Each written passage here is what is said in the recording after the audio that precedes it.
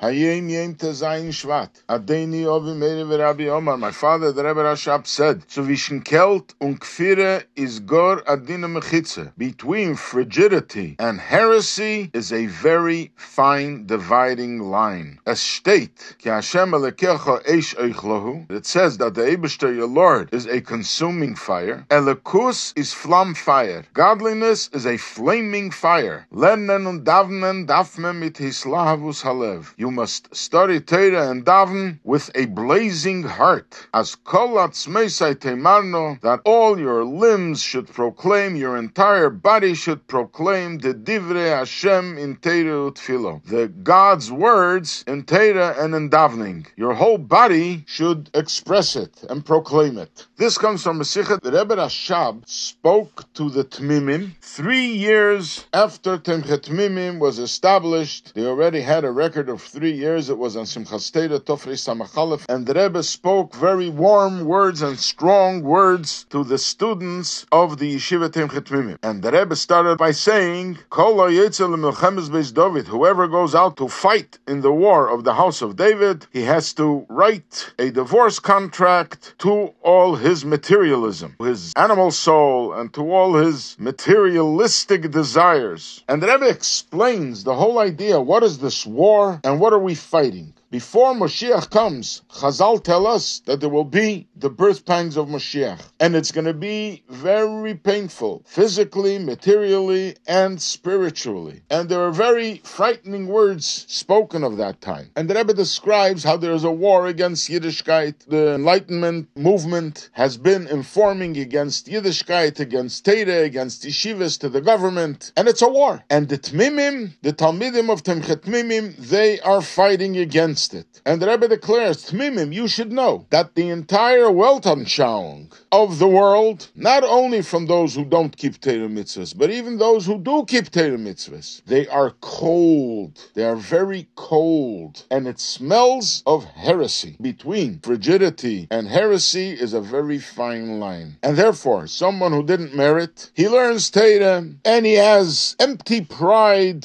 from his Torah innovations, and he's so proud of himself, and he himself is cold, and he tries to impress upon others. He cools other Jews off by telling them that studying Torah is just an intellectual exercise. Godliness is fire. It's a passion. You have to study Torah with passion. Your entire body is supposed to be consumed by the fire of Torah and the fire of davening. When a chosid learns, he has to feel as if he is standing in front of Hashem. As the Gemara says, just like when the Torah was given, we were all standing in fear and awe, we were trembling and sweating. Whenever we learn Torah, we have to have that feeling, that reverence for the Eibishter who gave this Torah. When a chosid davens, in his mind, he has to have inscribed, Dalif Neimiat Toimed, remember in front of whom you are davening. In many shuls, they have it inscribed on the Amud, on the lectern of the Chazan, but it's only written on the Omid, not in the mind and in the heart. By a chosid, when you say Omen Yeshmei Rabba and you say Baruch Hu Baruch Shmoi, you have to feel the essence and the truth of this, that you're talking about the Eibishter, the infinite, and how he brought himself into the finite. And after all, there's nothing but Hashem. When you learn Chassidus, you have to learn in depth and understand and feel, not like those Chassidim who very comfortably Shabbos morning, they enjoy a good sweet coffee or some other hot sweet drink, and they sit with a Torah and look at the Torah, and they forget what the Rashab said, that when you repeat a Torah from a tzaddik, his lips repeat it in his grave. And you should remember that when you are learning something from a tzaddik, it's as if the tzaddik is standing in front of you. When you are learning Torah and look at the Torah, the Alter Rebbe is sitting there and he's talking to you, as are the other Rebbes. Obviously,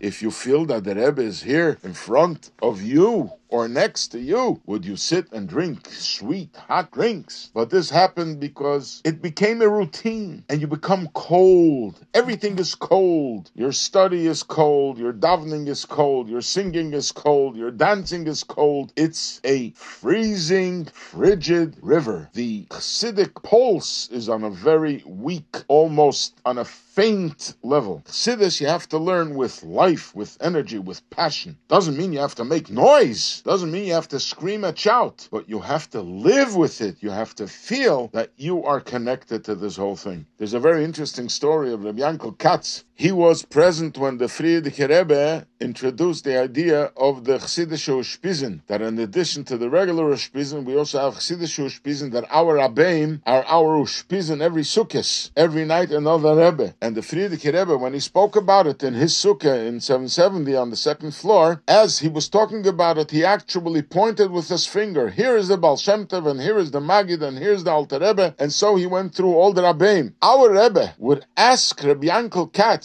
who was present at that Sicha, to repeat this every year in the Sukkah. And Rabbi Yankel would repeat the story, how the frigidity Rebbe told the story, how he introduced the Ushpizin. And he would point, here is the Baal Shem Tov, and here is the Magid, and here is the Alter Rebbe. The Rebbe once asked Rabbi Yankel, after he finished repeating the Sicha, he asked him, Rabbi Yankel, no, do you see the Baal Shem Tov? Do you see the Magid? Do you see the Alter Rebbe? And Rabbi Yankel responded, how could I see them? Do you think for a second that if I actually saw them, would I be able to sit and eat? He was expressing the feeling that if you know that the Rebbe is here, how could you sit and eat? And the same thing is what the Rebbe Rashab is saying. You have to live it and experience it with passion. And this is what a Chosid Atomim is all about.